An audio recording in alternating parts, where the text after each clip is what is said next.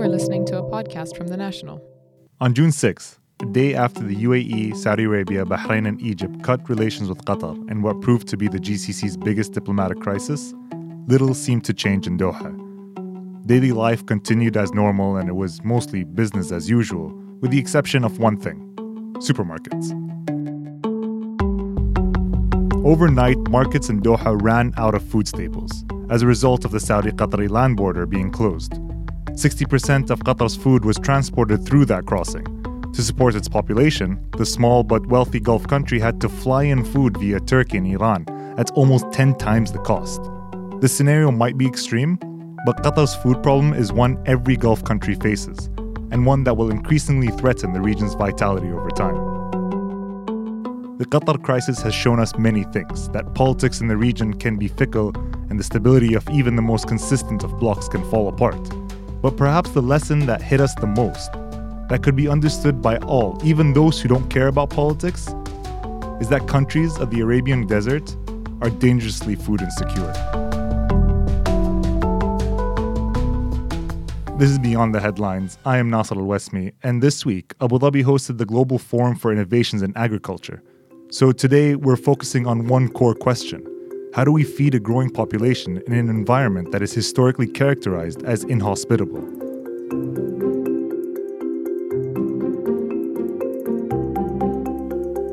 All 6 Arabian Gulf countries import between 80 and 97% of their food. Due to water scarcity and poor soil, it typically costs less to import food than to grow it here. According to the Ministry of Climate Change and Environment in the UAE, the demand for food will increase by 300% in the next decade, putting a huge strain on our economies. And as the role of Qatar shows, no import is guaranteed. So most of the ministers are calling for a green revolution, to develop technologies to help grow food locally and to feed a growing population.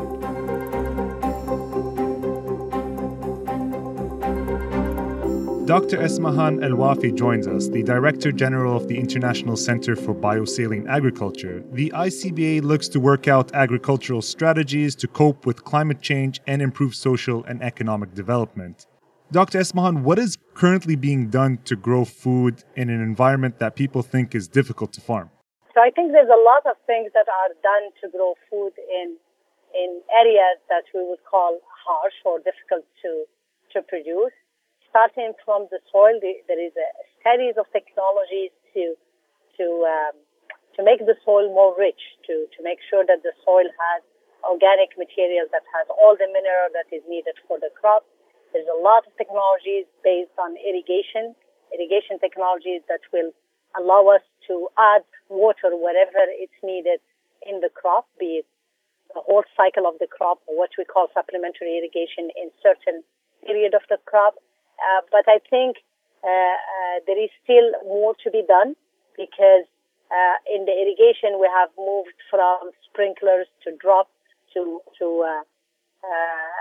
the drip irrigation. We moved to subsurface irrigation, but still there are other technologies that are coming in the market and are not yet adopted at large, but could make a huge difference in terms of consumption of water. And the other area that we have to mention is the genetic improvement of crops, whereby we started with crops that are working mostly in arable land, moving to crops that are genetically improved to require less water. So in a sum, there's a lot of technologies. There is different technologies also on protected agriculture, or what we call controlled environment agriculture. We got the hydroponic system where we mixed agriculture with aquaculture. So I think there is series of technologies. It's about really being at a scale of economy, and that's not yet done. Still, we have the majority of the crops that are in arable land, and in normal basic agriculture system, we have only a portion that are using those technologies that we are talking about.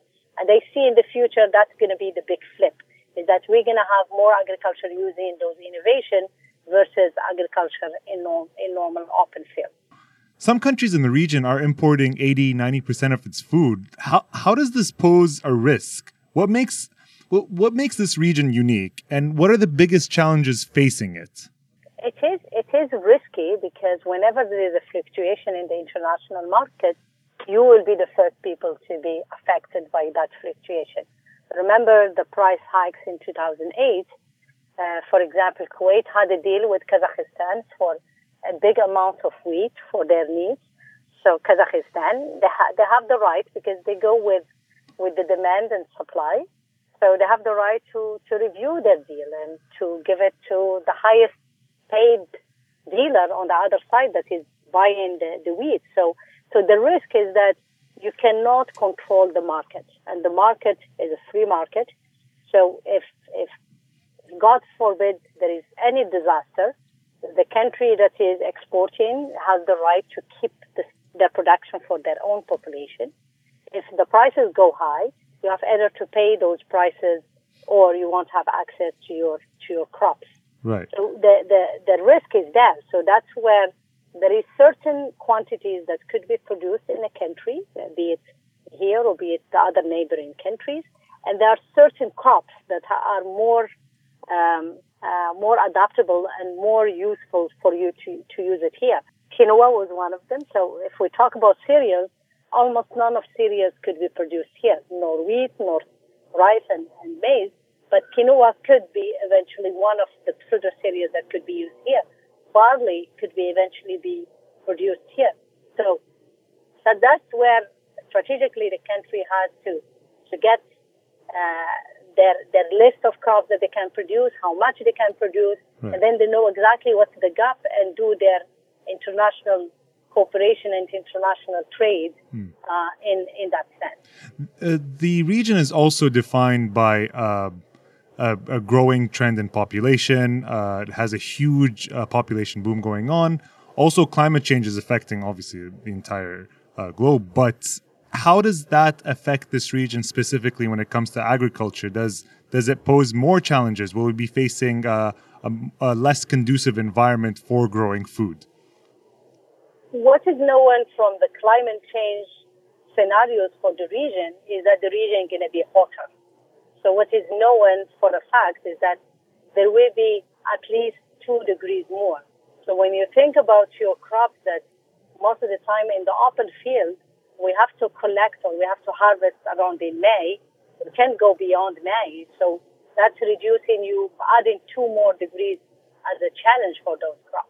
So most crops, when you add 2 degrees, they might not produce. So for maize, for Africa, for example, under the scenario of plus 2 degrees, maize cannot flower. So the whole production of maize is jeopardized in Africa. In here, already there is only few crops that can be produced under the temperature right now. So if we add 2 degrees, many of them might not be surviving at all. So that's where I think research is needed, because if we know and we have projections and we know what's the sensitive time that the crop is sensitive to the temperature, for example, what's the maximum it can take, it's very important to breed. And that's the beauty of crops, is that you can breed.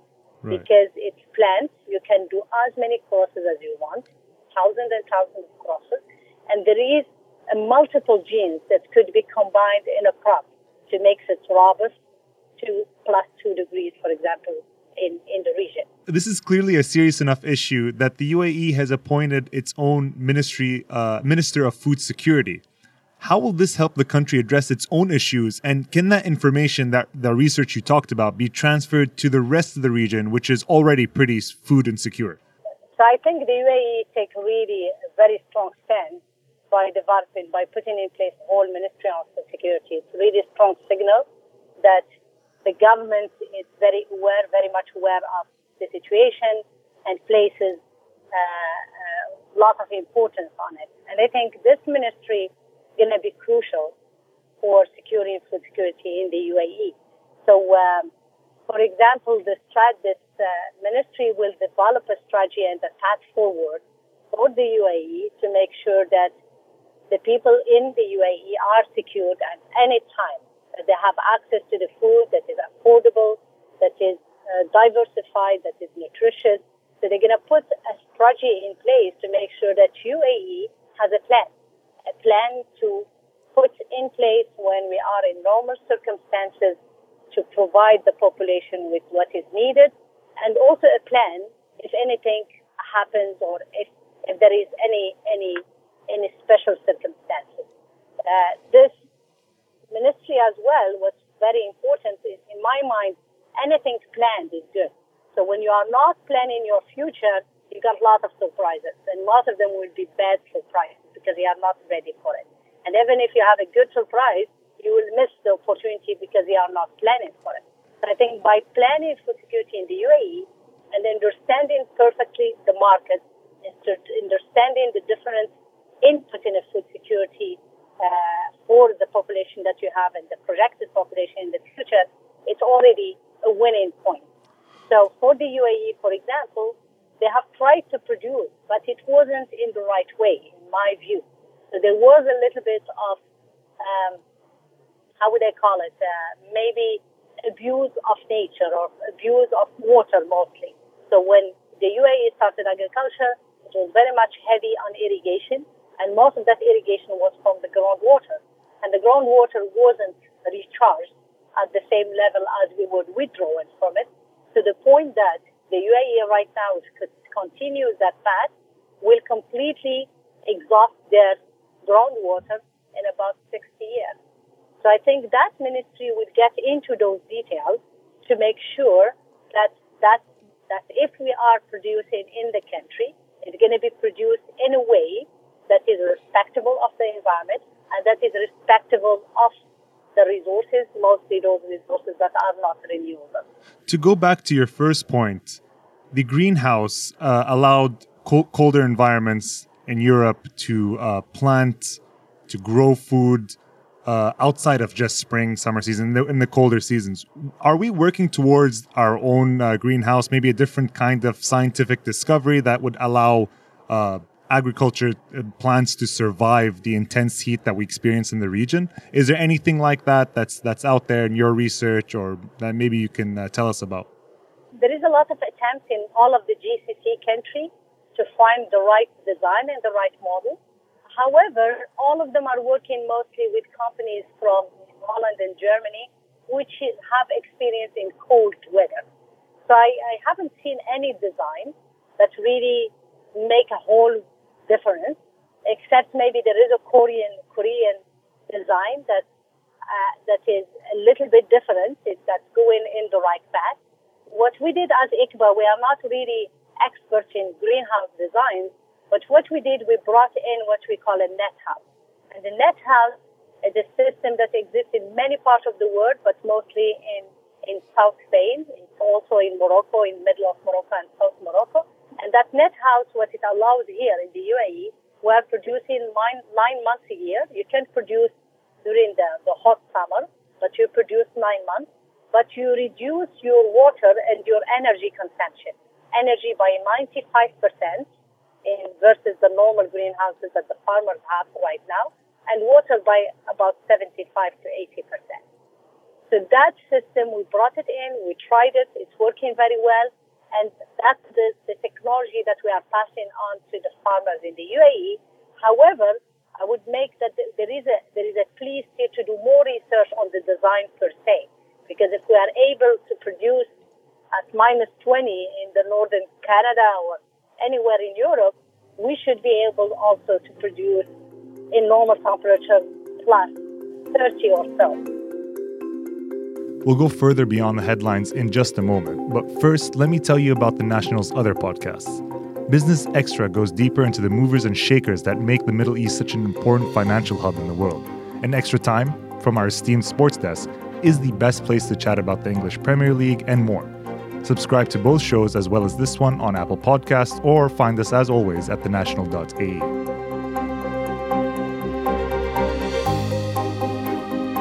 Science is key in developing the methods and capacity to grow food locally. The Arabian Gulf with its arid environment and desert soil is not ideal, but neither is cold northern hemisphere environments. The greenhouse has gone through centuries of development to get to the point where growing food in negative 20 degrees Celsius was possible. To talk about some of the challenges and key scientific breakthroughs, I'm joined by Abdulrahman Al-Freh, a researcher at the Public Authority of Agriculture in Kuwait, whose researcher at Wageningen University addressed organic farming. Thanks for joining us. What is the biggest challenge to growing food in the region? in the Arab region, the biggest issue is water scarcity. As most people know, rain is very, very, it doesn't happen as often as you'd like compared to other European or American countries. And as well as the amount of salt. And these two issues are a big problem, especially in the Emirates and Kuwait and Saudi Arabia, because we have to figure out how we can balance the amount of water we have with the amount of production we have.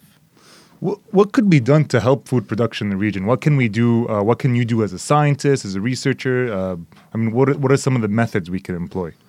Well, regarding water scarcity, there are many strategies now that are trying to help farmers and other methods of production to reduce the water usage and to reduce the loss of water, because not only are we using water, for example, for cooling in the summer months, we need to keep it for example, livestock and other resources. So different ways have been done, for example, breeding new plants that have drought-tolerant capabilities, finding new plants that can withstand high temperatures. So there's different ways of trying to find a solution. But the main thing is there's no one main solution, because especially nowadays a lot more technologies is being involved. A lot of the technology that has been developed up to this point was developed for colder environments, right? So we didn't get technology that is made to address hot, arid, dry environments. What are some of the things that have been developed, in terms of soil, hydroponics? What are some of the things that you would suggest if someone was trying to do to farm on a mass scale? So now there is the GFIA, which is a big expo that's happening today and tomorrow. And a lot of the focus is on such things as the hydroponic systems and having closed environments. So instead of growing out in the field or in greenhouses, many people are using containers, which they fill with different technology. For example, like you said, sensors, they can sense the amount of water, they can sense a lot of different attributes, which can help reduce a lot of the inputs, but as well provide a high amount of production. And nowadays, a lot of people are looking into lights. As you can see with Philips, they're developing a lot of different LEDs to help plant production in closed environments. And I think with this movement, a lot of people are going to be seeing more and more plants in their household, because with this new technology, you don't need to put too much water in the farm industry, whereas an open field, for example, compared to a closed system, which a hydroponic system is, that the water is within the system and you can use, for example, a dehumidifier or other machines to help collect water inside the environment and as well as outside. This goes back to a very basic desire for humans. There's nothing better than fresh produce. And in the West, in European countries, there's been a huge trend of growing your own food at home, even if you live in an urban environment. You can go up to your ceiling, the rooftop, and plant some herbs, for example. Do you think we'll get to the point with the technologies we're seeing developed and in the future where that'll happen here in this region?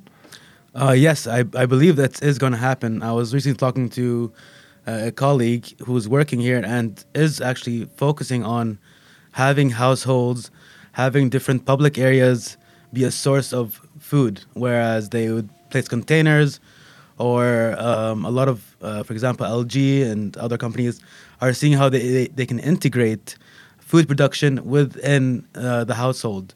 So you'll have a fridge where you have your milk, your eggs, and then underneath you'll have a small hydroponic system where you can grow all types of leafy green. And the best part is that it is fully automated. With all these new AI systems and artificial intelligence, it's actually making growing a lot easier. I know you've shown me in the past some models that you've come up with in terms of how to grow in cooler environments. Some of the simple tricks is that if you just dig a meter into the ground, it's cooler by X amount of degrees. Do you see any out there innovations that you might be interested in or might see some potential in that you could tell us about? one really interesting research that's being done is growing food under the water. And I feel that is something that can be done very successfully, as they were shown. And the best part about it is that you don't have this land, especially in the arid region or Kuwait, we don't have that much land. However, with the sea, we can get into different depths, and that could be another food potential that we haven't really tapped into. And then also Western diets have kind of imposed on us growing certain grains or wanting rice, for example. But are there other plants that we could grow that maybe are more suitable for the environment here? Yeah, definitely. So a big push by many researchers is using quinoa because of its high protein, and that it also is drought tolerant in some aspects. And the researchers are also trying to have certain quinoa that can, for example, withstand water that has high salinity.